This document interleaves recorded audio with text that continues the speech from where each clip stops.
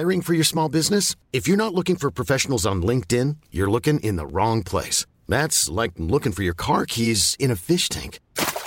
LinkedIn helps you hire professionals you can't find anywhere else, even those who aren't actively searching for a new job but might be open to the perfect role. In a given month, over 70% of LinkedIn users don't even visit other leading job sites. So start looking in the right place. With LinkedIn, you can hire professionals like a professional. Post your free job on linkedin.com/people today. Imagine the softest sheets you've ever felt. Now imagine them getting even softer over time. That's what you'll feel with Boll & Branch's organic cotton sheets. In a recent customer survey, 96% replied that Boll & Branch sheets get softer with every wash. Start getting your best night's sleep in these sheets that get softer and softer for years to come. Try their sheets with a 30-night guarantee. Plus, get 15% off your first order at bollandbranch.com. Code BUTTERY. Exclusions apply. See site for details. Solo sport med Vacke! Du kan inte låta bli helt enkelt. Välkomna ska ni vara till Solo Sport. Men du, här sitter vi. Vilket väder! Är vi verkligen i Sverige? Ja, man undrar ju det. Jag tog tåget idag klockan 7 på morgonen. Jag gick i shorts. Och tyckte det var varmt. Ja. Ja. Shorts, gympadojor. På väg till ett möte. Ja. Och jag visste ju att de andra kommer inte ha shorts. Nej. Så när jag kom till mötet så var det första jag sa: stopp och belägg. Nu ser ni mig här i shorts och gympaskor, knallgula. Och så här får det vara. Jag kan ha shorts på mig 10 gånger om året i Sverige. Idag är en sån dag. Man måste så passa kom på. Inte med några anklagande blickar mot mig nu. Lite tack och lov så känner de väldigt bra, så de bara gillar läget. De köpte det. Ja, men det är bra. Ja, vilket väder. Idag faktiskt så säger de att det ska vara den varmaste dagen hittills med temperaturer på runt 27 grader i vissa delar av Sverige. Ja, fantastiskt. Det är rätt härligt för att vara i maj. Ja, det är så skönt. Och sen på lördag då får vi gå tillbaka till en 7-8 plusgrader. Det gäller att njuta så länge det varar. Ja, precis. Och jag har njutit. Jag vet inte vad du har gjort under de här... Nu är det ju 6:e dagen, det är så här kanonväder. Ja. Vad har du gjort? Ja, men jag försöker vara ute mycket när det är sånt här väder såklart. Jag har ju passat på att träna en hel del. Lite löpning, lite cykel faktiskt. Sånt här påtande i trädgården för att få klart nu när det börjar bli sommar och sådär. Så att, härligt att vara ute. Är ni noga med att trädgårdsarbete? Alltså jag tycker att det är lite så här, terapi att gå och pilla med sånt där. Så att för mig, jag gillar det. Ja. Och hyfsat noggrann är vi ändå. Det är lite ordning och reda vill man ha runt omkring sig. Ja, själv har jag ju jobbat mest. Och sen igår, jag fastar ju 2 dagar i veckan. Just det, det vet jag. Och, det är 2 dagar i veckan som man inte ska springa det. Jag käkar söndag kväll och sen äter jag inte förrän måndag kväll. Det går ju ett dygn där, va? Ja. Och sen käkar jag torsdag kväll och sen nästa måltid kommer fredag kväll. Ja. Och då har jag ju kommit på, och det behövdes ju inte någon jättestor hjärna för att förstå det, att den dag man fastar kanske man inte ska träna sig jättehårt. Just det. Men den här fastedagen var ju just en av de här fantastiska dagarna. Så jag tog min hoj och drog iväg 8,5 mil. Höll nästan 34 i snitt. Det är ju ganska snabbt för en gammal gubbe. Absolut. Och sen kändes jättebra. Kom hem, drack lite kaffe och tog lite vatten. Sen skulle jag träffa en person, och när vi satt där och snackade lite och drack kaffe, då började vänsterögat och liksom flimra. Och jag bara, fasen, vad hände nu liksom? Då förstod jag att jag var nog lite uttorkad, för det var ju så himla varmt också. Jag åkte kortbent, kortärmat. Så jag fick snabbt slänga mig upp och liksom, jag måste ha lite mer kaffe. Så gick jag in och drack typ 1 liter vatten, så jag bara möllde i mig. Och sen gick det över, slutade att flimra för ögonen. Okay. Så det var lite orutinerat för en gammal 50 år. Den dagen åt du ingenting? Nej. Bara kaffe och vatten? Ja, då förstår jag. Så det går bra. Men det är fantastiskt hur kroppen anpassar sig liksom. Ja. Jag tycker det är jäkligt häftigt alltså. Påverkar det inte humöret någonting? Nej, jag är ju född förbannad. Så att det är ingen som... av naturen. Det är ingen som verkar någon skillnad. Okej. Men du, vi ska väl också säga var vi är någonstans. Alltså, det måste vi göra. Vi är i ett café där vi har varit förut och spelat in podd. Det gjorde vi förra året. Nämligen i Bianchi-caféet. Nu har de ju öppnat en liten terrass på baksidan. Som är insprängd liksom mellan husen här. Och det är så jäkla mysigt. Och just idag när det är så här varmt, nästan så att man är lite svettig under armarna. Ja. Och sen har vi de här gamla borden, alltså all'italiana, va? En liten så här ett litet diskhorn, det är lite blommor och sen det här lilla plåttaket som ligger lite djupt. Och så har de täckt det med liten, alltså det är så mycket Italien över det här så det liknar ingenting. Verkligen. Man kommer ut och så har de målat på ena väggen här. Liksom har skrivit biciclette bianchi modelli speciali da corsa. Alltså det känns som att vara i Italien idag. Ja, underbart. Det känns som man är i Bergamo någonstans. Där Bianchi har sitt stora näste kan man säga. Det var där det föddes. Och cyklar hängandes lite här och var. Jo, de har utvecklat det här caféet allt eftersom. Men det känns... riktigt najsigt. Jag har ju fått träffa nya managern här också, Paolo. Ja. Paolo Testolin som ju kommer från, det var ju lite spännande, fråga var han kommer ifrån Italien och han är från Vicenza. Ja. Eller närheten av Bassano del Grappa. Och det är ju där det var ju där min mamma växte upp och föddes och där jag har jättemycket släktingar, kusiner och mostrar och morbröder. Just det. Så det var kul. Och han cyklade mycket. Ja, han är ju gammal cyklist han också. Ja. Vad det var har vi kul. för gata? Är det Norrlandsgatan vi är på? Ja, precis. I Stockholm. Ja. Mm. Och Bianchi-caféet föddes ju av att Salvatore Grimaldis fru skulle köpa en cykel trots att Salvatore äger ju typ halva Cykelsverige.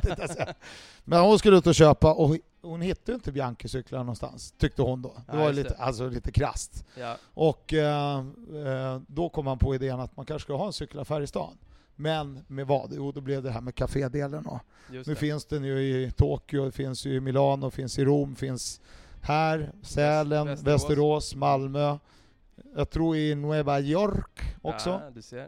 Så att det har utvecklats. Ja. Och Bianchi var den första cykeln jag hade. Var det? Ja, fast det var så här instegscykel med så här typ 32-tums däck. Liksom, lite tjockare däck. Mm. Hur gammal var du då när du det var fick ju din första Bianchi? 10 bast. 10. Och sen när jag började tävlingscykla fick jag en Eddie Max. Så, så det är kul. Ja. Idag kör jag på skott. Just det. Och på tal om skott så försvann för jag har både en mountainbike och en racerskott. Ja. Och min mountainbike försvann som ett skott i helgen. Jag blev bestulen. Ja, usch. Vad fan? Vad hände? Kan man hade den på taket eller? Ja, det var inte helt smart kanske. Och de där vet du hur man ska göra. De som tjuvar. De är snabba. De har lärt sig. Mm. Så gick väl undan det där. Och ja, det var ju surt förstås. Men vad ska man göra? Det gäller att försäkra cykeln då. Ja, då var rädd om sakerna. Liksom. Ja. Det är klart att jag skulle ha tagit upp den på hotellrummet. För jag har ju varit på mountainbike igen. Ja, berätta. Vi ska prata mycket cykel idag kan vi väl? Ja, det blir väl nästan bara cykel. Ja, vi kör cykel. Undrar om inte vi går lite mer åt det hållet så småningom. Ja, varför inte? Vad fan, det är ju så jäkla roligt med cykel, inte? Jo, det är jättekul. Men kör du mountainbike när du åker ut? Ja. Och jag har en hybrid också, så att det är lite blandar. Precis. Du har ju fina vägar där ute. Ja, absolut. På ön. Så är det. Det är ju både hyfsad landsväg, det är lite kort, men sen har du ju skogen. Ja. Och Lidingöloppet kör ju mountainbike race numera också. Så det är bra sträckor att träna på. Ja. Och du har varit på mountainbike-EM. Ja, det har jag varit. Och man kan väl sammanfatta det med succé. Jaså? Ja, och det var... Jag tar ju på mig det mesta. Jag brukar ju vara ganska ödmjuk i sådana situationer. Jag tänkte jag skulle vara det idag också. Du var bäst. Nej, men alltså det var ju... Vilken organisation alltså. Det var, för det första var ju vädret. Det var ju helt otroligt. 4 dagar, 7 moln tror jag såg på 4 dagar. Det var helt galet liksom. Men sen det som slog mig, vet du vad, det så var det mycket funktionärer. Men att alla var så trevliga. Jag pratade med flera vänner som brukar vara rätt så kritiska, men i alla fall kritiskt granskande. Ja. Som också sa, det var liksom min kompis Tobbe. Han sa liksom från där man kom med bilen och skulle parkera hela vägen in till parkeringen och sen bort till arenan och runt hela området, så var alla så fantastiskt trevliga. Okej. Ja. Det funkade? Ja, det var grymt faktiskt. Det var ju, och banorna var ju fantastiska alltså. Jag slängde mig ju på cykeln och försökte köra ett varv, men det var lite för tekniskt svårt avancerat för mig. Okej. Kan jag säga. Vad innebär det då? Att det var mycket hinder? Eller? Ja, inga problem för de som deltog. Men för mig var det för svårt. Jag är inte så van skogscyklist. Liksom. Men de var ju så fint, liksom, det var ju så grymt förberett. Och sen var det en del liksom, göra om. Liksom. Det var ju lite olika tävlingar. De hade ju också ungdomstävlingar, de hade veterantävlingar som fick ju skifta banorna lite grann så här, fram och tillbaka. Och liksom, sen kommer ju Europeiska cykelförbundet och har synpunkter. Så fixar de det snabbt. Just det. Så det var väldigt publikvänliga banor. De körde upp för en hel Strutsabacken. Det är ju slalombacken där i Klevaliden ovanför Huskvarna. Den var tuff alltså, men så jäkla läckert. Sen var det ju, kunde man ju följa hela Europamästerskapet, även ungdomarnas tävling och sådär på webben. Ja. Vilket inte är helt vanligt på svenska cykeltävlingar. Nej, det var en bra organisation alltså. Det var jättehäftigt. Och mycket publik. Det var 25 000 ungefär, va? Massor alltså. Det var så mycket folk. Ja, kul. Och sen hade ju Sverige som mål att ta 3 medaljer och lyckades de med då. Ja. Och Emil Linde, en Gävle-cyklist som vann sprinttävlingen på fredagskvällen. På 3:e plats i samma tävling kom Martin Zetterberg. Martin är ju från tävling för Hallby till vardags. Och Hallby är en av 4 arrangörsklubbar. Det är ju IK Hakarspojkarna, Hallby. Sen är det ju också Jönköpings cykelklubb och La Leprestanca heter den trötta haren, betyder det på italienska. Ja. Heter den, där jag för övrigt är hedersmedlem faktiskt. Vi är 3 stycken sådana. Så de arrangerade hela det här Europamästerskapet då. Och hade ju arrangerat ett SM också innan. Så att de visste ju att de var duktiga, men det här krävdes ju lite mer. Och det gjorde de på ett fantastiskt bra sätt. Ja. Mm. Och vinnare i övriga klasser? Ja, det var ju så pass många klasser, men det man kan säga då, det var ju att Jenny Rissveds var en av de stora svenska hoppen. Hon tog ju en av 3 medaljer då. Och man hade ju hoppats att hon skulle få avsluta det här med Europamästerskapen i U23-klassen som hon kör med att vinna. Men det var en schweiziska, Sina Frey, som var lite för bra den dagen och lyckades vinna. Så Jenny blev 2 i alla fall, som tog silverpeng. Men sen var det ju i elitklasserna i cross country, så var det ju 2 världsstjärnor verkligen. Julien Absalon vann ju på här sidan. Absalon som har 5 VM-guld, nu har han 5 EM-guld, 2 OS-guld. Nu satsar han ju mot Rio också, där han är en av de stora favoriterna. Han har vunnit världscupen totalt 6 gånger. Han är ju helt extremt bra alltså. Och sen Jolanda Neff, en schweiziska som har vunnit 3 stycken VM-guld i U23-klassen. Som har vunnit världscupen de 2 senaste åren. Hon var ju stor favorit och men det var många andra på damsidan framförallt. Då var det liksom de 3-4 bästa i världen som var med. Ja. Så det var häftigt. Det var jämnt också på damsidan? Ja, så där. Hon vann stort faktiskt. Hon gjorde det? Ja, hon var överlägsen. Ja. Hon var helt ruskigt bra. Okej. Så att det är superskön tjej, vet du, som väldigt öppen och glad och tillmötesgående liksom. Dansar du med henne eller?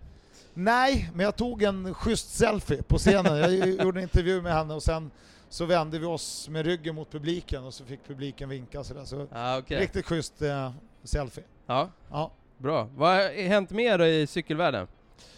Det är mycket cykel nu. Ja, det är otroligt mycket cykel.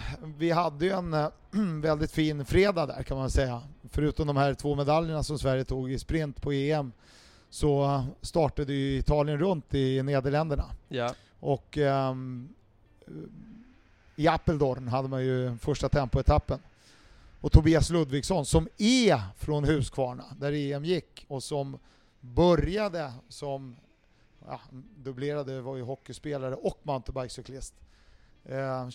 Körde för IK Harkas pojkarna. Han blev ju 4 på tempot där i girot. Fantastiskt fint resultat, ledde länge, men det saknades 8 futtiga sekunder till att vinna etappen. Då hade han ju fått åka i den åtråvärda rosa ledartröjan. Just det. Som bara 3 svenskar har åkt i tidigare. Nu blev det ju en 4:e plats, men då leder han i alla fall ungdomstävlingen. Så han lyckades försvara ledningen också lördagen och söndag. Och sen så går ett etapplopp i Kina på damsidan. Tour of Chongming Islands, och där tog Emilia Fahlin bergatröjan. Och det var ju för sig inget monsterberg. De åker över en jättebro där går upp för förstås då ganska ordentligt. Och där vann hon det bergspriset.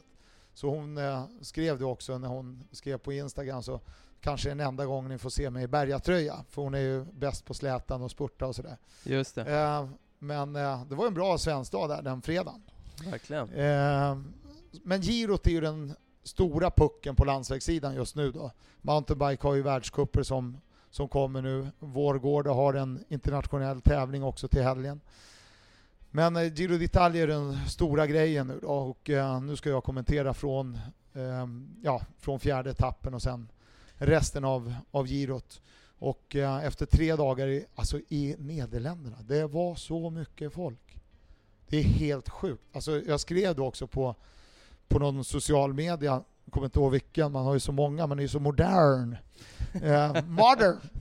Så att man kommer ju knappt ihåg om man skriver var. Men de borde ju nästan börja alla de där 3-veckorsloppen i Nederländerna. Alltså. Är det så? Vad? Ja, men det är så mycket, det är så stort intresse, det är helt sjukt alltså. Ja. Det är ju knappt cyklisterna kommer fram. Lite så var det i Tour-starten på Yorkshire, alltså i Storbritannien. I 2 år sedan var det, 2014. Ja. Touren startade också så extremt mycket folk. Så det är grymt intresse. Alltså. Det blir en bra inramning då, det är publiktryck. Ja. Så att, men girot blir ju riktigt fett nu. Alltså, nu åker man ju från Kalabrien. Vi är ju nere vid tårna ungefär av Stövellandet. Och så drar man ju hela vägen upp över. Och de kommer att snudda borta vid Morsan också, uppe i Toscana-regionen. Okay. Kommer de att ha en helt fantastisk tempoetapp alltså. I Chianti-provinsen, vet du. Du vet, Vinprovinsen nummer 1 i Toscana. Det är vackert. Ja, men det är så himla... Jag har kört den banan med bil faktiskt, och den kommer att bli utslagsgivande som bara den. Ja. Men hoppas det är för schysst väder. Men drar man ett rakt streck upp på västra sidan då, från Kalabrien upp till... Ja, de åker från Kalabrien och så snäddar de inåt landet lite grann och sen tar man sig österut först då. Okay. Så det blir Dolomiterna och sen kommer man över till Alperna. Just det. Mm. Och avslutar i Turin i år. Okay. Så Italien runt har börjat att alternera lite grann med finalen av girot. Det har ju varit Milano ganska mycket koncentrerat där, precis som Tour de France har ju alltid haft sin målgång i Paris. Men Italien har börjat alternera nu då. Hur högt uppkommer de? Är de uppe i Cortina där? Är de trakterna? Ja, det är ju de är ju uppe i nordligaste delen av Italien. Och sen kommer ju högsta punkten kommer att vara på 2744 meters höjd. Så att Colle dell'Agnello. Men jag hoppas att det är snöfritt då. Girot har haft lite problem med det. Ja. Det ligger ju ändå i maj liksom. Det kan ju komma så här snöstormar och grejer. Så att det är en spännande resa vi har framför oss. Verkligen. Mm. Och du, det är ju så, sen börjar ju Tour de France också. Ja. Och därför tänkte jag att vi ska köra Vacki-quizet! Nej, nu blir det till att klippa igen. Alltså. Det är så här att du tycker ju att det här är lite förnedrande. Så därför tycker jag att det är lite extra kul att göra de här quizarna där inte du får veta vad de handlar om innan. Det är det som är tanken, att du ska bli lite så här spontant och du ska vara lite oförberedd och få lite pirr i magen och tycka att det är lite halvläskigt. Det här är ju svinläskigt. Det här är det läskigaste hittills. Det här kanske är den läskigaste för att det är ett bekant område. Ja. Ja, men du har ju gjort relativt bra. Det har varit lite upp och ner sådär i tidigare quizar. Men nu är det alltså någonting som du borde ha lite koll på. Fy fan. Ja, du blir helt tyst nu. Du bara, wow, nu är jag taggad. För jag funderar på om jag inte ska slänga upp Google på datorn samtidigt. Du, vi tar bort din dator nu. Är du beredd eller? Jag tänkte inte köra så många, men vi kan köra några stycken här. Vem är regerande mästare från 2015? I Tour de France? Yes. Det är Chris Froome. Ett rätt. Ja, börjar med det lite var hans andra seger. fråga. Vann ju 2013 också. Bra. Går vi på lite svårare fråga här. Hur många upplagor av Tour de France har det varit hittills? Om man räknar till och med 2015. Jädrans Adam. 1903 körde de ju sin allra första Tour. Och jag kan väl säga att jag inte har någon riktig koll. Men Girot är ju inne i sin 99:e. Så att, och de har väl avlyst tävlingen under andra världskriget båda två. Så att jag undrar om inte det är 150 upplagan i år. Kanske 106. Ja, det är riktigt bra gissat. Det är lite för många. 102. Jaha, är det så pass? Det är 103 i år då, upplagan. Ja. Hur kan det komma sig då? Det har varit paus för krig, som du säger. Båda världskrigen. Precis. Men om Girot är inne i sin 99:e. Är du helt säker? Ja. Ja. Skitsamma. Det ska vara stämma, den faktan. Och det konstiga är att jag har ju nästan kommenterat alla dem. Så det borde jag komma ihåg. Ja, första upplagan var 1903. Så att ja, precis. Hur gammal är du egentligen? Ja. Men det var faktiskt min tredje fråga där, men den kunde du ju. Okej, det här kanske är lite svårare då, om vi tar första vinnaren av Tour de France. Första vinnaren av Tour de France måste ha varit Maurice Garin. Mycket bra, mycket bra. Och Garin är faktiskt född i Italien. Och jag vill minnas att han hette typ Maurizio Garin. Han var ju liksom från de nordvästligaste delarna av Italien, så emigrerade familjen till Frankrike. Men han tävlade under fransk flagg när han vann touren. Mycket bra, lite bonusinfo där. Nu kommer en fråga som är 4 cyklister har vunnit Tour de France 5 gånger.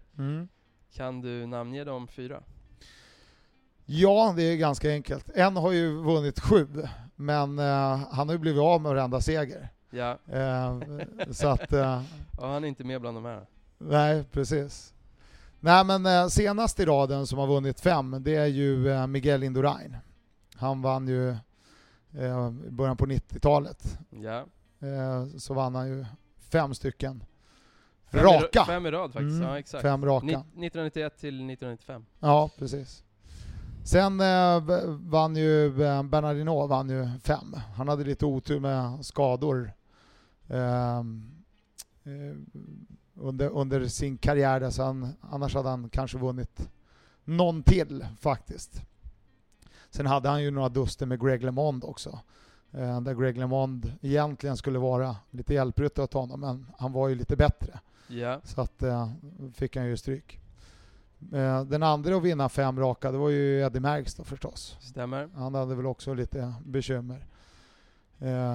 Belgaren. Ja, belgaren. Ja, han har ju vunnit så otroligt mycket, Eddie Merckx. Alltså han är ju liksom rekord på rekord på rekord. Han vann ju typ 525 tävlingar. Så han var ju så här helt extremt bra. Sen var det ju inte... Fan, nu kommer jag inte på namnet på... men gud, jag står helt still i huvudet. Du måste hjälpa mig med första bokstaven i förnamnet. J. Ja, men alltså, det står helt still i skallen. Fransman. Ja, jag vet ju vem det är. Han var ju världens bästa tempoåkare. En gentleman som blev ju liksom lite diva...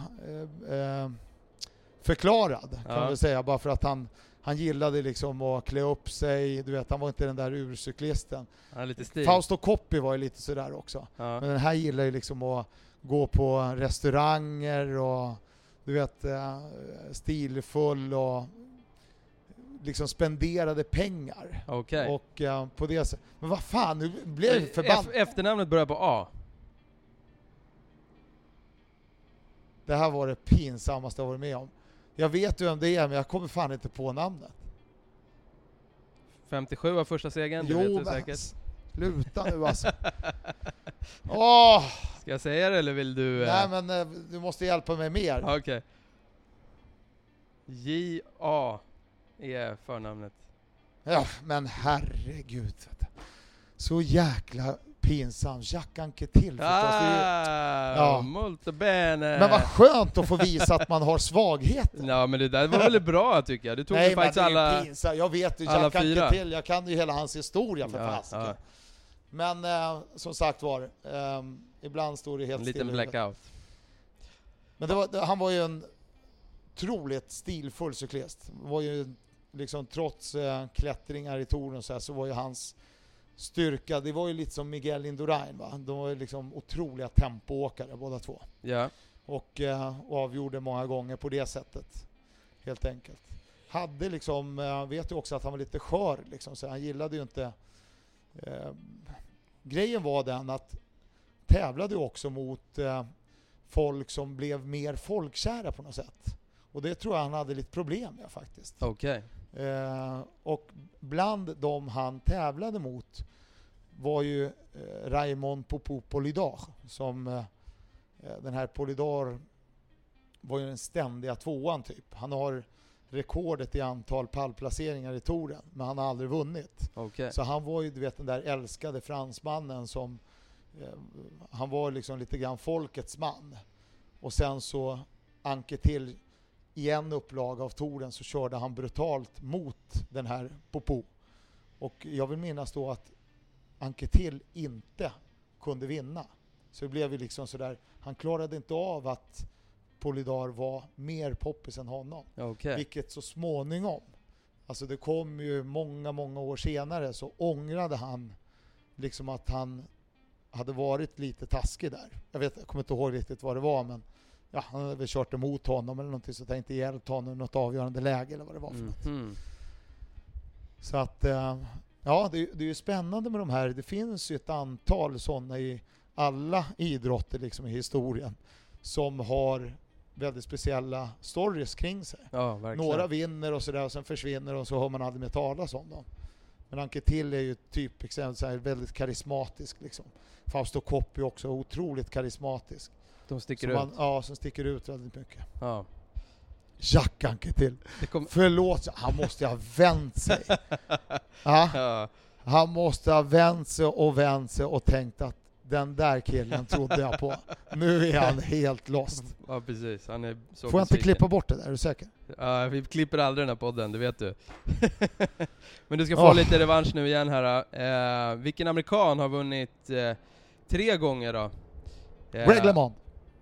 Den kom blixtsnabbt. Ja, han är min kollega numera på Eurosport. Ja, han är lite ambassadör på Eurosport och finns med på just touren. Vi har ett Tour extra-program före och efter sändningarna. Ja, 86, 89 och 90 vann han. Ja, och med honom var det också väldigt mycket dramatik i hans karriär liksom. Var det? Ja, han vann ju VM. Först vann han junior-VM, tror vi var 79. 83 vann han amatör-VM. Då kom han till, eller vad säger jag, proffs-VM. Då kom han till VM med sin fru i en liten Renault. Och öppnade bakluckan, tog ut sin cykel och så sopade han VM, helt sjukt. Och sen vann han som sagt touren. Sen blev han skjuten i arslet av sin svåger när han var ute på jakt hemma i USA.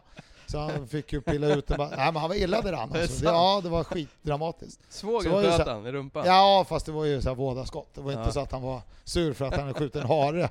Eller prestanka.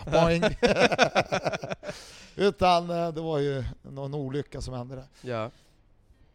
Nej, men det var väldigt mycket. Och han har ju krigat mot den här Lance Armstrong i olika sammanhang. Just det. Så det har varit... Han har haft tampas med. Ja, just det. Ja, sista frågan då.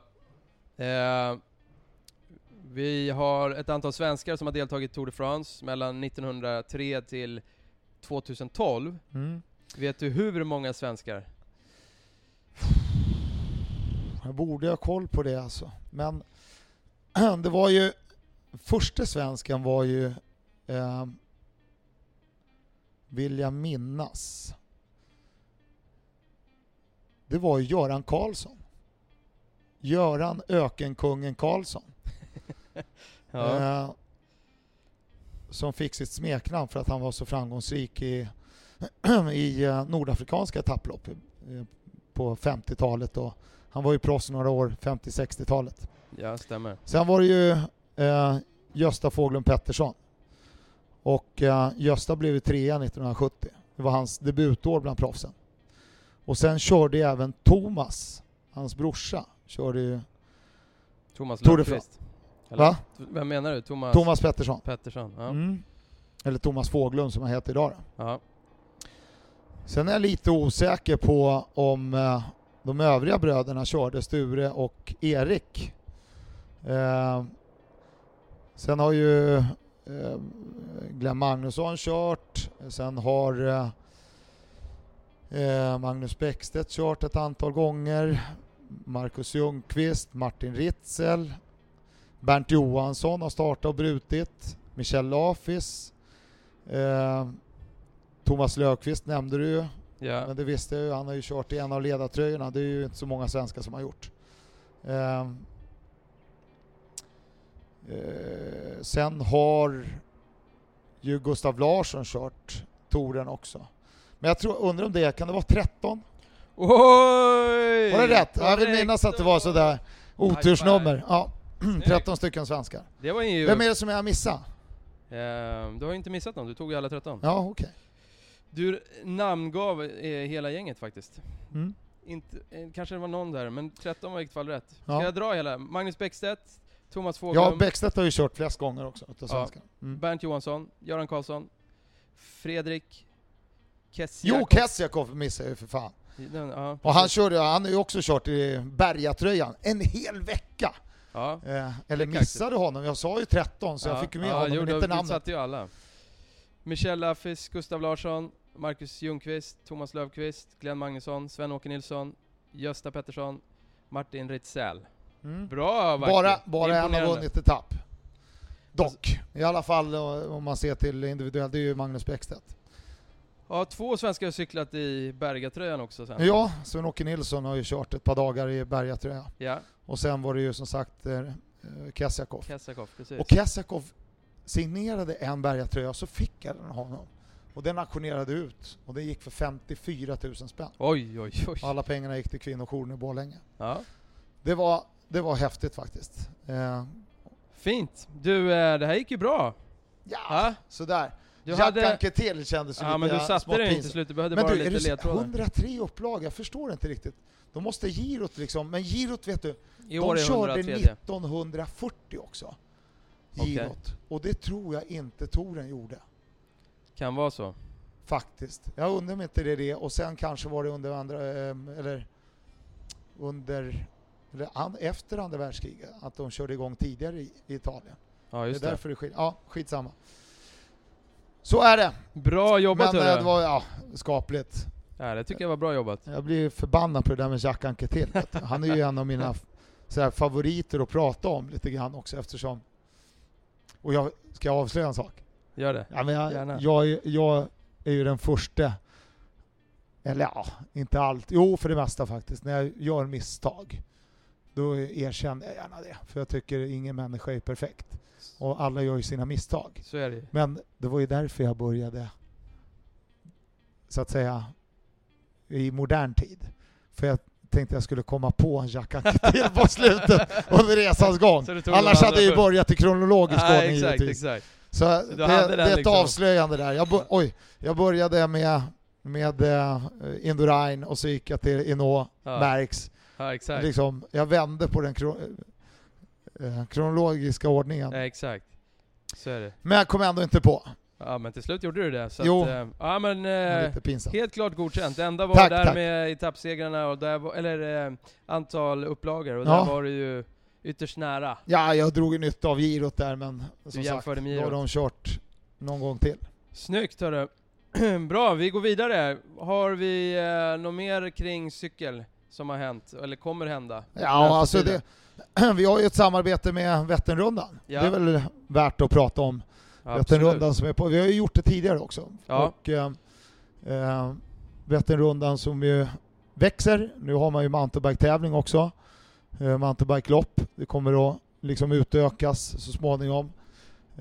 Hur många startande är det tillsammans, eller många anmälda till alla loppen i Vätternrundan? Det är ju halvvätten, Tjejvättern, Minivättern. Ja, de har ju ett tak tror jag på 22-23 000 på Vätternrundan. Och den är ju fylld. Sen har de en 10 000 på halvvätten, 7 500 på Tjejvättern. Så vi är uppe i 40. Sen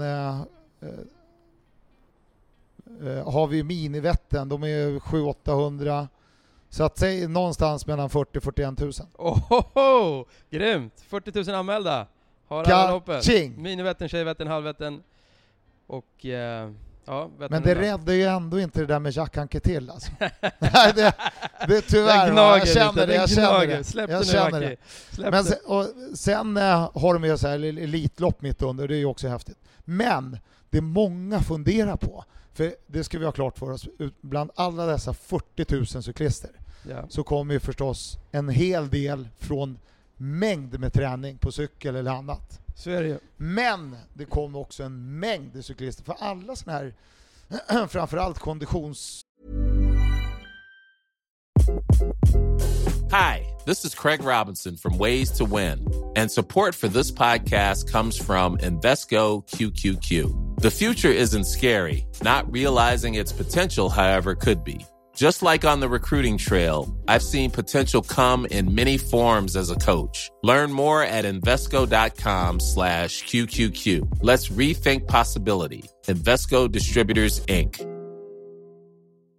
I'm Sandra, and I'm just the professional your small business was looking for. But you didn't hire me because you didn't use LinkedIn Jobs. LinkedIn has professionals you can't find anywhere else, including those who aren't actively looking for a new job, but might be open to the perfect role, like me. In a given month, over 70% of LinkedIn users don't visit other leading job sites. So if you're not looking on LinkedIn, you'll miss out on great candidates like Sandra. Start hiring professionals like a professional. Post your free job on linkedin.com/people today. Wow. Nice. Yeah. What you're hearing are the sounds of people everywhere putting on Bombas socks, underwear, and T-shirts made from absurdly soft materials that feel like plush clouds. Yeah, that plush. And the best part? For every item you purchase, Bombas donates another to someone facing homelessness. Bombas. Big comfort for everyone. Go to bombas.com/ACAST and use code ACAST for 20% off your first purchase. That's bombas.com/ACAST. Code ACAST. Lopp, skidor, löpning, cykel, så är det ju en väldigt hög andel som är förstagångsåkare. Just det. Och därför passade vi på att ringa till en gammal polare till mig. En bekant, en vän, en kompis. En kille som jag egentligen mest har kommenterat, för han har varit duktig cyklist. Både mountainbike och på landsväg. Och han heter Fredrik Eriksson. Han bor utanför Falun, från Uppsala från början. Och han kan ju allt om träning. Så han tränar mycket folk. Och man kan ju vi nämnde också hans hemsida under intervjun som vi har gjort med honom. Och Fredrik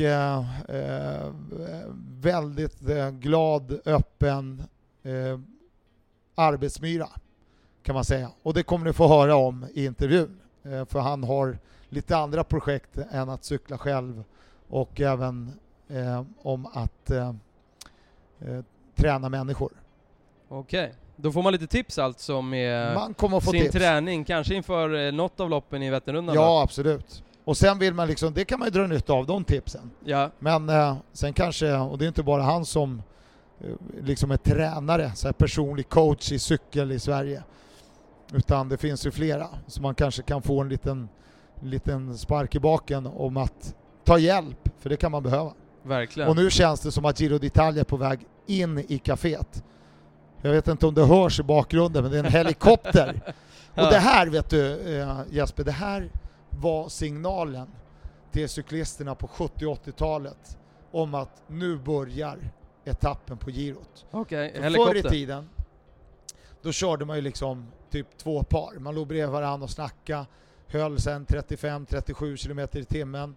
Och sen när helikoptern kom, då visste cyklisterna att nu börjar tv-sändningen, direktsändningen. Nu är det dags. Då börjar de att köra. Då hade det gått sen 10-12 mil. Ja. Och när de hörde det här ljudet, då visste de att det är på gång. Och det är det här ljudet man som åskådare på de olika platserna man står, det är det man lyssnar efter. Och när den börjar låta, då vet man att om en halvtimme, timme, då är de här. Då är de här. Så då pumpar det igång så att säga. Just det. Så det är ett härligt bekant ljud för dig då. Precis. Vad bra, ska vi ta och lyssna på intervjun? Ja, för fan. Så vi kör igång med den helt enkelt. Fredrik Eriksson. Tack så mycket Jesper. Ja, kul att ses igen. Roberto, och tack alla ni som har lyssnat. Ja, och lycka till med träningen. Yes, kör hårt. Cykla lugnt. Och smakligt på måltid säger vi till herrarna som har satt sig här. Det gör vi. Ja, det är de som har skrapat med stolarna. Exakt. Så vi ska gå och äta av deras mat nu som straff. Yes, de får bjuda på lunchen. Ja, precis. Tack så mycket, ha det bra, hej då. Ja, då har jag hamnat i lite överraskande faktiskt i Grycksbo av alla ställen, men det är ju jättevackert här. Och faktiskt en av de tidigare som vi har intervjuat är ju härifrån, nämligen Daniel Thunell. Han är en äkta grycking. Ja, precis. Jag är wannabe. Ja, du är ju upplänning. Och den jag säger du till, den jag duar hela tiden här, det är ju Fredrik Eriksson. Berätta, vad gör du idag? Renoverar hus och byter blöjor. Jo, grejen är, vi skrattar lite grann, för när jag kom, först så bad jag dig ta dig tid en halvtimme här och vara med på den här intervjun. Och sen så skickade du ett sms och skrev Grycksbo är du välkommen till, så ska du få en jättefin espresso. Och du har ju verkligen en riktig espresso-maskin. Så det kändes ju väldigt bra. Men jag visste inte att den här espressomaskinen som är gigantisk ändå i sammanhanget är en väldigt liten del med tanke på den yta du bor. Du har ju köpt en hel mäss. Ja, en gammal 900 kvadratmeter. Ja. Det är lagom stort. Ja, mindre än så ska man inte bo ungefär. Men du, hur kom du på den här idén liksom? För du har ju bott i Falun i många år. Ja. Dels så ville vi flytta från där vi bodde då.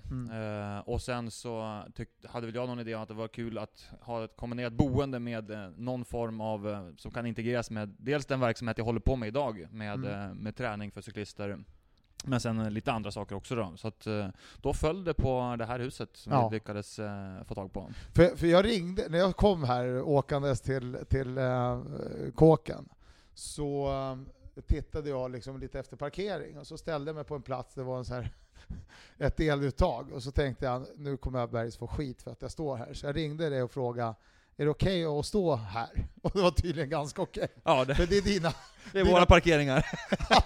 alla 20 liksom, är helt galet. Jättekul i alla fall. Men Fredrik, du är ju tidigare cyklist. Du har tävlat i omgångar till och med. Du har dels varit en av Sveriges bästa mountainbikeåkare, till och med Sveriges bästa. Du har varit en av Sveriges bästa landsvägscyklister.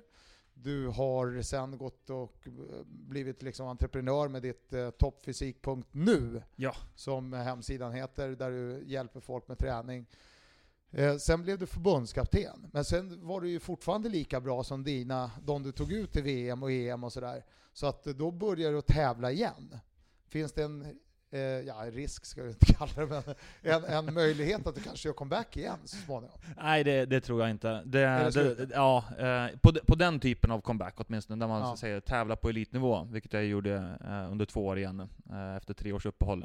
Men så jag älskar ju idrotta. Just nu är jag ju i en fas i livet där det kanske inte är så stort prio på idrottandes att idrotta då. Men jag tycker om att idrotta. På något sätt kommer jag säkert göra någon rolig grej. Sen kanske inte är att cykla. Det kan vara något annat man tycker men det vore kul att göra om man fick tid över eller något liknande. Hur kom du på idén om att börja och träna andra? Det väcktes väl, jag tror att det intresset för att vara tränare väcktes ordentligt till liv. Redan i tidigt karriär så var jag intresserad. Jag kommer ihåg jag var på en föreläsning med Gunde när jag var 15 år. Liksom stackars Gunde, jag var på honom som en igel efter föreläsningen och skulle ha träningstips. Ja, precis. Alla vill ha autografer, du vill ha massa träningstips. Exakt, och jag kommer ihåg så här efterhand, jag liksom jag ser minnesbilden av hur han såg ut. Han såg extremt besvärad ut för den här jäkla ungen som inte gav sig någon gång liksom. Så det har varit intresse ganska länge. Men det väcktes ordentligt, och tanken att liksom faktiskt jobba med träning vi bodde på Mallorca, jag och en annan cyklist, under 3 månader. Och då åkte jag alltid in till Svenska kyrkan, för de hade internetuppkoppling. Det här var ju på den tiden det inte var så vanligt att det var så jämnt då. Och surfade runt på framförallt amerikanska tränares sidor och försökte suga i mig allt om träningstips och så vidare. Och då väcktes idén att det här är någonting jag vill jobba med i framtiden. Går det bra då? Ja, men det tycker du har ju varit ensam under de första åren. Men nu är det lite fler tränare i företaget. Jag har ju sagt att jag har varit själv i företaget. Företaget har ju liksom levt vid sidan av dels min egen karriär på cykeln, och även vid sidan av studier och vid sidan av jobbet som förbundskapten när det var så. Men sen ett par år tillbaka så har jag tagit in andra tränare då, för att känna liksom att vi ska kunna utveckla verksamheten och kunna hjälpa fler cyklister, för det blir fler och fler cyklister i landet så att behovet finns. Ja. Vilka är det då? Just nu är vi 4 stycken. Det är jag, det är 2 tjejer som heter Emma Stenberg och Hanna Laxholm, och sen en kille som numera bor i Holland faktiskt, som heter Simon Galle. Har han flyttat dit? Jajamän, hans sambo är ju från Holland. Ja, så att en av dem var tvungen att flytta, och det blev han. Och så åkte du till Grycksbo och köpte världens största hus. Ja, du ser. Men för Holland var väl en bas för dig också? Tävla för ett holländskt lag? Ja, ett år. 2007 tävlade jag i Holland. Ja. Du, vad är din plan här framöver? Vad jag förstått så ska ni ut i landet och så att säga informera folk om hur de kanske kan bli lite snabbare på cykeln. Ja, det kommer vi göra. Det är ju vår dagliga verksamhet att göra folk snabbare på cykeln. Ja. Men i det här fallet så ska vi åka ut nu när Skoda har de här Vättern-träffarna ute på sina återförsäljare. De är ju en av sponsorerna till Vätternrundan. Ja. Så där ska vi vara med och berätta lite grann kort om träning då. Alla vi som leverantörer som är där kommer ju få en möjlighet att hjälpa de som är på plats i någon form av miniklinik eller vad man ska säga. Ja. Så det ska vi göra. Jag tror vi kommer vara på 9 platser. De själva deras, som man säger, Vättern träffar turné har väl några fler nedslag, men vi kommer ha möjlighet att vara på, jag tror det kommer bli ungefär 9. Ja. Men det är klart att nu har ju du ditt företag och du vill tjäna pengar givetvis, för att annars har du inte råd att bo kvar jättekorkat. Men det jag tänker på, det är ju liksom lite träningstips, och du ska ju tisa oss lite grann om liksom vad Vätternrundan cyklisten ska tänka på. Och gärna lite i stort liksom, för Vätternrundan består ju av så mycket mer än själva Vätternrundan. Det är ju halvvätten, det är tjejvätten, det är till och med minivätten. Sen finns det ju då en elittävling mitt i veckan där också. GP-loppet. Ja, GP-loppet, ja. Där det och dessutom har väl mountainbike-vätten gjort comeback i år? Jo, mountainbike-vätten kommer ju tillbaka, va, med, och det kommer att vara liksom lite olika svårighetsgrad på mountainbike-vätten. Men liksom nu, när du och jag sitter här, så är det ju slutet på april. Vad tycker du man ska tänka på i första hand som Vätternrundan cyklist? Att komma ut på cykeln, det är väl liksom det viktigaste. Att även om man har tränat bra under vintern och kanske varit på en del spinningpass och den typen av saker, kanske nöttrainer hemma eller något liknande, kanske till och med varit ute och kört vintercykel och tränat, så är det ändå liksom komma ut på landsvägscykeln, om man nu ska cykla Vättern på landsvägscykel då, vilket de flesta kanske gör. Även om många av loppen går ju att genomföra på vilken cykel som helst. Ja. Så att komma ut på landsvägscykeln och cykla, gärna i klung, och bli van med andra cyklister och kanske även för sitt få de där lite längre passen, för ofta blir ju liksom träningen under vinterhalvåret, där oavsett om man åker liksom längdskidor eller springer eller spinner eller vad man nu än gör, så blir det ofta lite kortare pass. Så att få in de där längre passen på helgen, gärna tillsammans med andra. När du säger längre, vad är det för något? Ja, i cykelsammanhang så är ju ett längre pass kan ju vara liksom från 2 timmar upp till, det kan ju vara, jag menar, på elitnivå, även bland motionärer så är det många som cyklar 5-6 timmar när de kör riktigt långa pass. Så att det kan man säga, däremellan mellan 2 och 6 timmar. Se till att få de där längre passen, för det är oftast det som har saknats i de flestas träning. För man hinner med de där korta liksom, men de där längre är svåra att få till under vintern framförallt, men nu när det blir vår, då gäller det att och den här kontinuiteten då, om man säger från nu liksom, det är klart man har ju en väldig fördel om man lyckas cykla 30 gånger inom Vätternrundan från och med nu än om man kanske bara hinner på lördagen eller söndagen eller lördag-söndag. Ja, där har man faktiskt sett, alltså kontinuitet är jätteviktigt. Men det behöver inte betyda att man måste träna varje dag. Eller nödvändigtvis träna liksom lika många pass varje vecka. Där har man faktiskt sett en studie på motionärer som har faktiskt visat att det är minst lika bra att köra 5 timmar en dag på helgen än att köra 5 1-timmarspass. Om man nu kör liksom lika hårt under de där 1-timmarspassen som man gör på 5-timmarspasset på helgen. Så att man behöver inte vara... Självklart är det jättebra. Det är liksom, kontinuitet är liksom en hörnsten inom träning. Så att jag skulle inte rekommendera att bara köra liksom 1 5-timmarspass i veckan. Jo, men gör det, för det är så mycket lugnare. Jag åker ju oftast ut på vardagar. Då blir vägarna bara mina, ingen i vägen. Ja, det är några bilar möjligen. Och sen så skiter jag och cyklar på lördagen. Det är då alla andra cyklar blir dödtrångt. Nej, så att jag menar, men det är intressant. Men det, absolut, det är ju det. Att man kan faktiskt koncentrera det. Man pratar ju på engelska om weekend warriors liksom. Folk hinner träna på helgen och smacka på utav helskotten med träning då, för de har inte hunnit i veckorna. Och man har alltid sett det som att liksom, men det är nog inte särskilt bra. Men när man tittar rent forskningsmässigt så har man sett att men det är ingen större skillnad mellan att göra så och liksom arbeta i veckorna och hämta på dagis. För grejen är väl till syvende och sist, det är inte så jäkla krångligt. Alltså att komma upp till en viss nivå. Nej. Vad jag menar.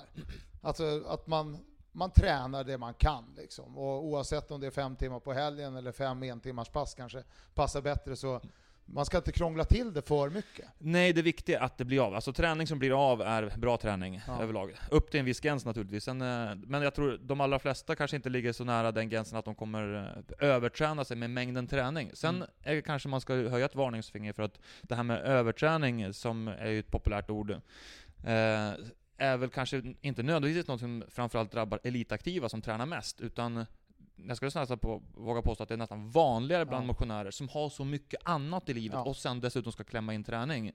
Så det är heltidsjobb, det kanske är hämt, alltså med familjen. Ja, det är hela livspusslet liksom. Och sen i det så ska man försöka klämma in träning. Och sen dessutom så är det lite träningshets. Man ser kompisar som är ute och tränar på Facebook och så försöker man köra mer om man egentligen kanske orkar.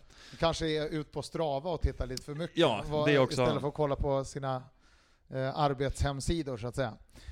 Ja, men när man kommer lite närmare då, när det säger att det är en månad kvar till, blir det stora förändringar? Tycker du man ska göra någon förändring från 2 månader innan?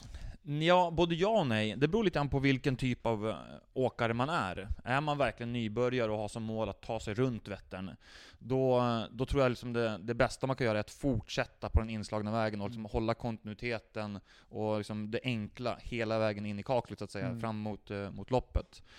Har man ändå liksom lite cykelvana eller vana av att kört Vättern tidigare och kanske lite högre ambitionsnivå, kanske ska vi köra med en av de här sub 9-gängen eller något liknande, så kan man ju försöka vara lite mer avancerad, och då skulle jag säga att när det är 1 månad kvar, att då lägga in en period på 2 veckor där man faktiskt försöker få till riktigt mycket träning och belasta sig själv och utmana sig själv i träningen rejält under kanske 1 eller 2 veckors tid. Och sen när det är mellan 1 och 3 veckor kvar till loppet, eller 2 till 3 veckor kvar till loppet, då ska den här liksom lite tuffare perioden avslutas och sen ska man ta det lite lugnare i ett par veckor in mot loppet då. Så att man är lite fräsch. Liksom. Ja, men precis. Man brukar prata om att man gör får dra nytta av den träning man har gjort. Ja, man pratar om att man gör en överbelastningsperiod och sen så gör man en avlastningsperiod in mot loppet. Är vi dåliga på att ta det lite lugnt? Liksom? Både ja och nej. För att det är många som tränar, som hetsar på med träningen för nära in på loppet, eller hela vägen på in mot loppet så att säga. Samtidigt ska man komma ihåg att gör man en bra överbelastningsperiod, vilar bra därefter, så finns det faktiskt även en poäng med att liksom den sista veckan, åtminstone de sista dagarna faktiskt trappa upp träningen igen inför så här ett långt lopp. För att just så här väldigt långa prestationer, där kan det vara bra att liksom nöta på kroppen lite grann igen den sista veckan. Så att man inte chockar den liksom sådär. Ja, för många av de sakerna som är jätteviktiga för just det här riktigt långa prestationer är verkligen färskvara. Och då behöver man ha dem lite mer i färskt i minnet den sista veckan, att man tränar igen då. Så att tittar man sista veckan så har man ju kommit att prata om tömningspass och väckningspass. Så att man gör ett riktigt tufft träningspass, gärna längre om man har möjlighet till det. Ungefär 3, 4, kanske 5 dagar innan loppet. Och sen så tar man det lugnt igen. Man har kört ett riktigt tufft pass då. Sen tar man det lugnt ett par dagar, 2-3 dagar. Och sen så dagen innan så kör man på lite hårdare igen. Inte som man kör sig helt sönder samman, men att man kör på lite igen dagen innan då. På så det får bli på torsdagen då? Ja, på torsdagen. I Vätternrundan-fallet. Ja, eller om man kör de här sub 9-gängen som startar på lördag morgon, så blir det på fredagen då. Ska du köra igen förresten? Inte i år. Inte vad jag vet i alla fall. Men du, är du med? Nej, men rekordet slogs va? Du var med i det? Nej, jag har faktiskt aldrig haft Nej, det. Du inte har det? Nej, jag har varit med i 2 rekordförsök. Båda gångerna så körde vi fortare än det tidigare rekordet, men båda gångerna så var det någon grupp som var snabbare än oss. Ja, och tog ett nytt rekord. Vilka svin! Eller hur? För då kom de i mål så här skitnöjda, och så tog det en kvart liksom, kom nästa gäng och bara... Tyvärr, lyckligtvis var de i mål innan oss. Okay. De stod redan i mål med och gjorde långa näsan åt oss. Vad säger du om Vätternrundan då, som företeelse, liksom som lopp? För du har ju, du har ju varit både tävlingscyklist och kört lite andra lopp så att säga. Ja, men det är jäkligt häftigt att Vätternrundan har blivit... tidigare så var det bara 100% ett motionslopp som var ganska liksom... Det var absolut ingenting som någon elitcyklist funderade på att köra. Och det var liksom, det var motionslopp, punkt. Sen har ju liksom cykelsporten överlag i Sverige utvecklats väldigt mycket de senaste åren på motionssidan. Så att, och där har ju Vätternrundan fått vara liksom ett av flaggskeppen, det vill säga på landsvägar har varit Vätternrundan, på mountainbike har varit Cykelvasan. Där den nya gruppen av hårt tränande motionärer, alltså elitmotionärer, har ju vuxit sig stark. Så att, och den har ju varit en otroligt viktig del av den utvecklingen. Det är ju till och med så dessutom att många duktiga proffscyklister och elitcyklister kör ju Vätternrundan nu, eftersom det ligger bra till som ett uppladdningslopp inför SM. Ja. Om man är hemma liksom och tävlar just den perioden. Ja. Och många likasinnade på plats. Verkligen. Man kan visa upp sina sponsorer lite grann. Har det blivit lite för hetsigt med de här subgrupperna? Både ja och nej. Ja, det har det. Sen är väl det kanske... För det viktiga, jag känner ju så här liksom, att det viktiga är att man liksom respekterar varandra lite grann. Jag har ju kört Halvvättern och fick lite skit, och jag kan förstå att folk ser de som åker lite fort, för vi åkte lite fortare. Att vi blir ett litet hot kanske i det läget. Och det är ju viktigt att man tar åt sig av den kritiken och inte liksom gå i försvarsställning, samtidigt som de andra så att säga, de som kanske tycker att det i vissa fall går lite fortare, spökar det här. Nu öppnar jag balkongdörren. Att man liksom respekterar att det finns de som vill köra lite fortare också. Så att det är verkligen viktigt att hitta en balans där. Alltså, som svar på frågan, har det blivit för hetsigt? Ja, ibland. Men jag tror det å andra sidan kan vara ett pris vi får betala lite grann nu i ett övergångsskede, när liksom det ska sätta sig hur det ska fungera när cyklister med lite högre ambitionsnivåer och rena motionärer som kanske till och med åker med cykelkorg ska samlas på samma bana. Och där är vi kanske inte riktigt i målen med hur det här ska se ut. Men det har väl varit ett lyft ändå att man har flyttat liksom subgrupperna till, det tror jag. Till lördag morgon. Absolut. Ja, det tycker jag. Något annat om träning då? Det gick ju väldigt fort. Det verkar ha ett väldigt lugnt jobb då. Ja, det var inte svårare. Vi har ju avlöst allting på 17 minuter, det är skitbra. Och då hade vi ändå lite skitsnack där innan, i början. Ja, men ska man gräva vidare i träningen så är ju, dels är ju Vätternrundan ofta en del av, för många är det en del av att göra en svensk klassiker. Ja. Så att nu har man ju precis gjort Vasaloppet, så nu är det liksom viktigt med att komma igång med cyklingen. Och mot slutet av den så kanske man även ska försöka få in lite simträning inför Vansbro. Och tittar man på just på den typiska Vätternrundan-motionären, så tränar ju den oftast inte bara cykling. Nu är det ju, som jag sa i början, det är väl viktigt att försöka lägga så mycket som möjligt av sin träning på cykeln nu inför, åtminstone de sista 1-2 månaderna inför Vättern. Men för de allra flesta så är ju att bara cykla inte ett alternativ. Om man vill springa, man vill kanske styrketräna och gå på gympingpass eller vad det nu än må, eller spela badminton varje tisdag eller vad det nu än må vara liksom. Och allt det där är jättebra. Alltså all träning har någonting att erbjuda annan träning, annan prestation så att säga. Så det tycker jag man ska göra. Och det som är viktigast är liksom att ändå liksom komma ut kontinuerligt på cykeln, minst en gång i veckan. Och blir det bara en gång i veckan, då tycker jag man ska satsa på ett längre pass. Ska man köra flera gånger i veckan, så då skulle jag framförallt satsa på ändå liksom någon form av högintensiv cykelträning.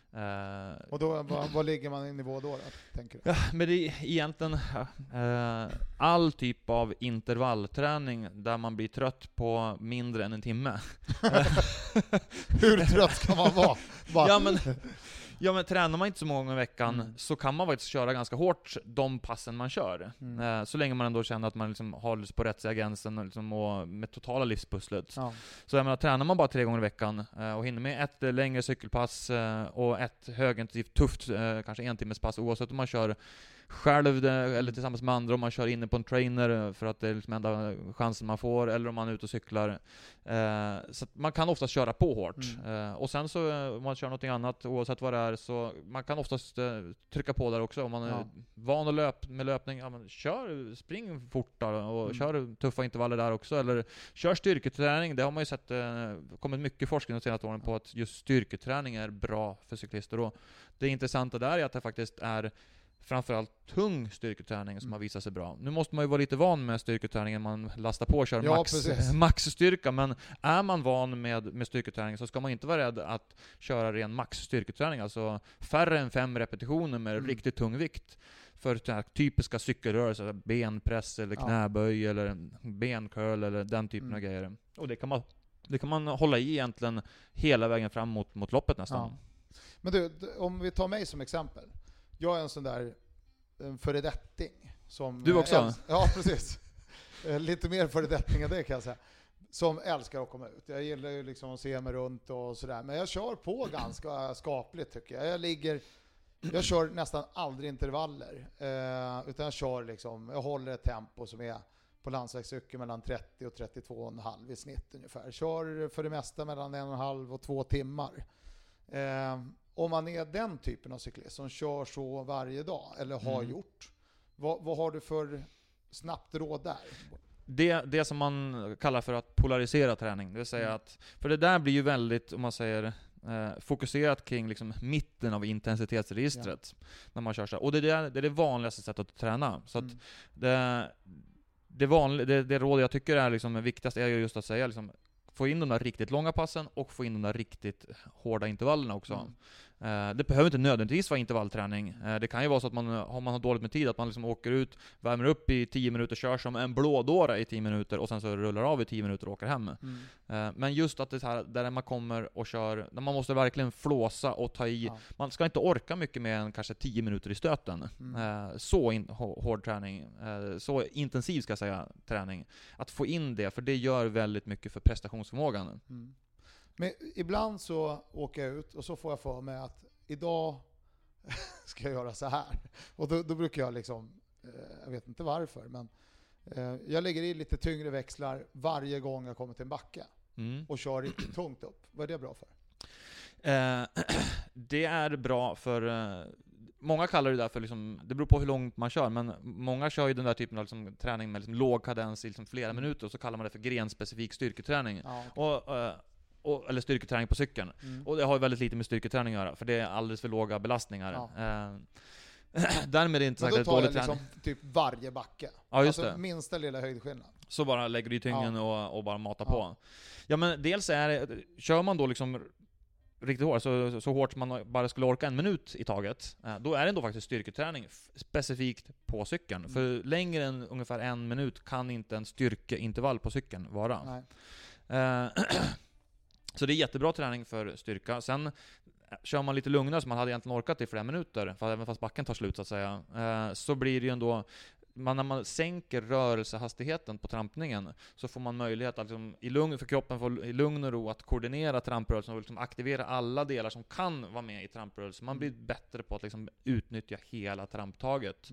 Och sen aktiveras musklerna lite annorlunda när man sänker rörelsehastigheten och ökar krafterna, så att muskelfibrerna som aktiveras, det kommer vara lite annorlunda fibrer, och det är bra, för då tränar man andra delar av muskeln som man kanske inte normalt sett tränar i samma utsträckning. Så att jättebra sätt att göra. Naturliga intervaller överlag är väl kanske återigen det vanligaste att man gör, att man kör på hårt i backar. Och problemet är just att det är oftast man kör de här intervallerna i backar. Men ganska mycket av cykling när man ska prestera sen pågår på platten. Så nu har ju inte alla tillgångar till backa jämt och ständigt, och många kör ju naturligtvis mycket intervaller och hårdare träning även på platten, men där märker jag att det är många som missar det, och just oftast på grund av att jag får inte upp pulsen lika mycket om jag kör hårt på platten mot när jag kör en backe till exempel. Det är viktigt att komma ihåg att pulsen är inte intensiteten. Nej. Det är bara en respons på intensiteten. Så att det gäller, ska man prestera på en platt bana, Vättern är rätt platt, även om det är 1500 höjdmeter totalt sett runt Vättern, så är det ju ett platt lopp. Och man behöver köra hårt och öva på liksom att köra på platt terräng också. Men om du ger mig ett tips då, från det du har hört, liksom, att jag ibland kör så och ibland, eller för det mesta bara håller liksom ett jämnt och skapligt högt tempo då, för att vara plus 50. Vad skulle du ge mig för råd? Ja, dels så skulle jag säga att gör det du gör med de här backarna oftare. Lägg där även till att du kanske kör själv egna skyltspurter. Vi som är cyklister vet bara en skyltspurt. Man spurtar till en ortsskylt eller liknande. Så du får en rejäl sprinter lite då och då. Och sen köra även några andra typer av intervaller. Blev det fullt på minnet?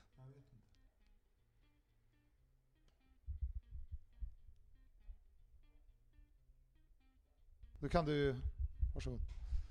Ja, och sen att köra någon andra typer av intervaller. Det 4 minuter, 5 minuter. Ja, men alltså det spelar inte så större. Nej, alltså jag säger att allting som är längre än 1 eller 2 minuter och där du blir liksom svintrött efter att ha kört så många intervaller att du har fått ihop sig en 10, 20, 30, 40 minuter intervalltid. Ja, men då är det fine liksom.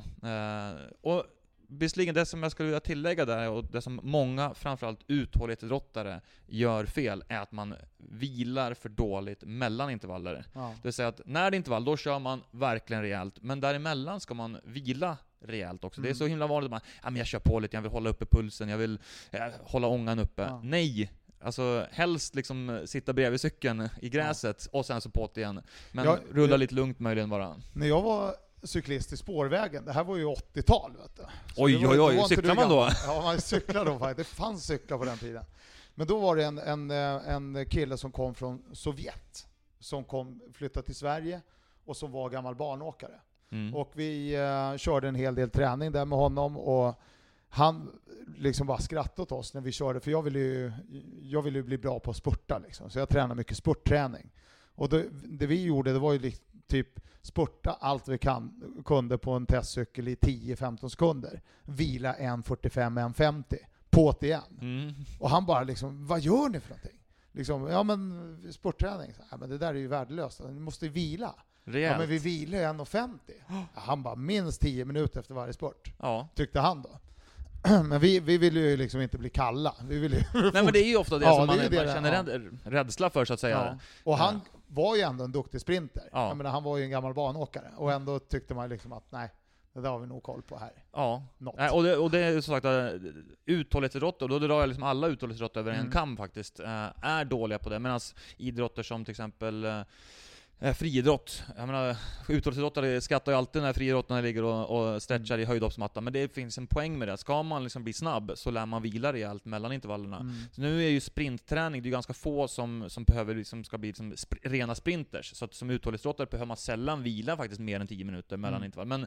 Men många intervaller liksom, men gärna 5 minuter mellan. Så att man verkligen orkar ta i, och framförallt äldre cyklister eller idrottare som har man faktiskt oftast lite sämre återhämtning, så hellre att man liksom vilar lite för länge än lite för kort mellan intervallerna. Så kör man en 3 minuters intervall, men då kan man vila 7 minuter mellan liksom. Det är inga problem, man behöver inte vila 2 minuter. Nej.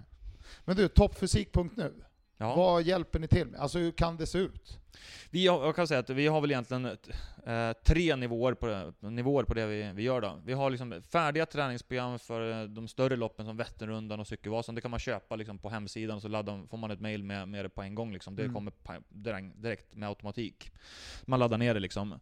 Sen nästa nivå upp så gör vi liksom skräddarsydda träningsprogram för 1, 2 eller 3 månader framåt, som man sen följer. Vi har först en konsultation tillsammans då, och sen ytterligare nivå upp, då är det liksom coaching på, då hörs man så mycket som behövs, och träningen förändras och modifieras och fixas med kontinuerligt helt enkelt. Vad tycker du att du är bra på? när det gäller den biten. Nu vill inte jag höra liksom, att du är skitbra på stambyte.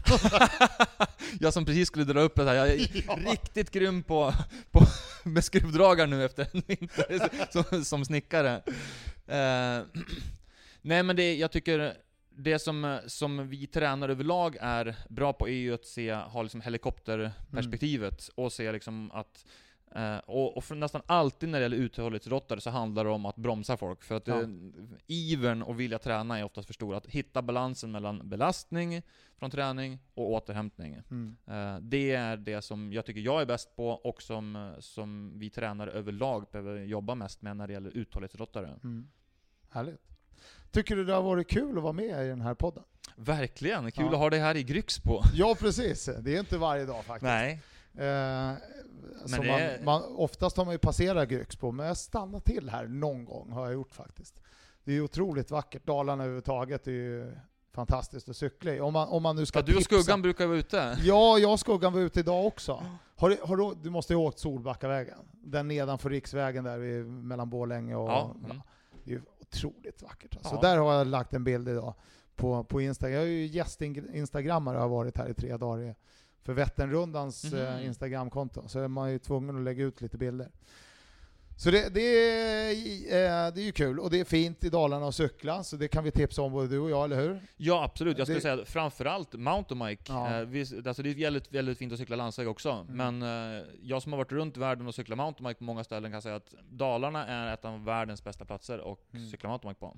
Och då kontrar jag faktiskt med landsvägscykeln på något sätt. För vi har ju ett otroligt stort vägnät där det är väldigt lugnt med övrig trafik. Runt om i stora delar här i Falun, Borlänge, Grycksbo, Bjurs, Leksand. Så att det finns mycket härliga cykelvägar. Det var kul då att du tog dig tid. Vi har ju träffats förut ganska många gånger. Du har ju till och med kommenterat.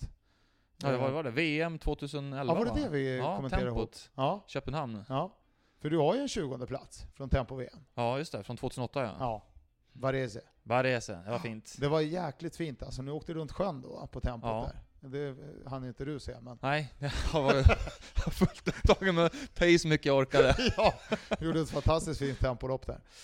Bra, hoppas att våra lyssnare har fått lite tips på vägen, och behöver ni lite ännu mer förfina er träning så ta gärna hjälp av folk som Fredrik. Om inte toppfysik.nu så finns det andra konkurrenter, men de är mycket sämre, eller hur? Ja, naturligtvis. Nej, men det finns ju, och det behovet är stort. Ja, såklart. Tack så mycket. Vi skakar hand, och tack för kaffet. Det var ju fantastiskt gott. Ja, men, varsågod. Kul att du kom förbi. Var det decaf? Det var ju faktiskt det. Ja. Kan man inte tro. Jag hade en liten slurk kvar. Mycket robusta bönor, vet du. Det var bra med en hästspark. Nu ska jag väl kunna hålla med vaken hela vägen till Borlänge. Ja, bara på smaken. Ha det bra.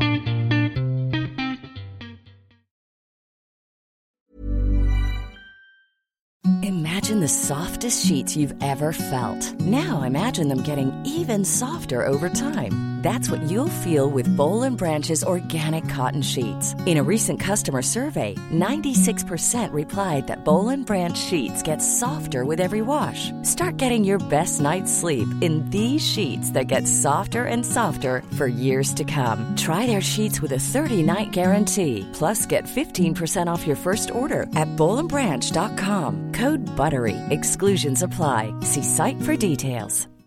When you need mealtime inspiration, it's worth shopping Kroger, where you'll find over 30,000 mouth-watering choices that excite your inner foodie. And no matter what tasty choice you make, you'll enjoy our everyday low prices, plus extra ways to save, like digital coupons worth over $600 each week. You can also save up to $1 off per gallon at the pump with fuel points. More savings and more inspiring flavors make shopping Kroger worth it every time. Kroger, fresh for everyone. Fuel restrictions apply.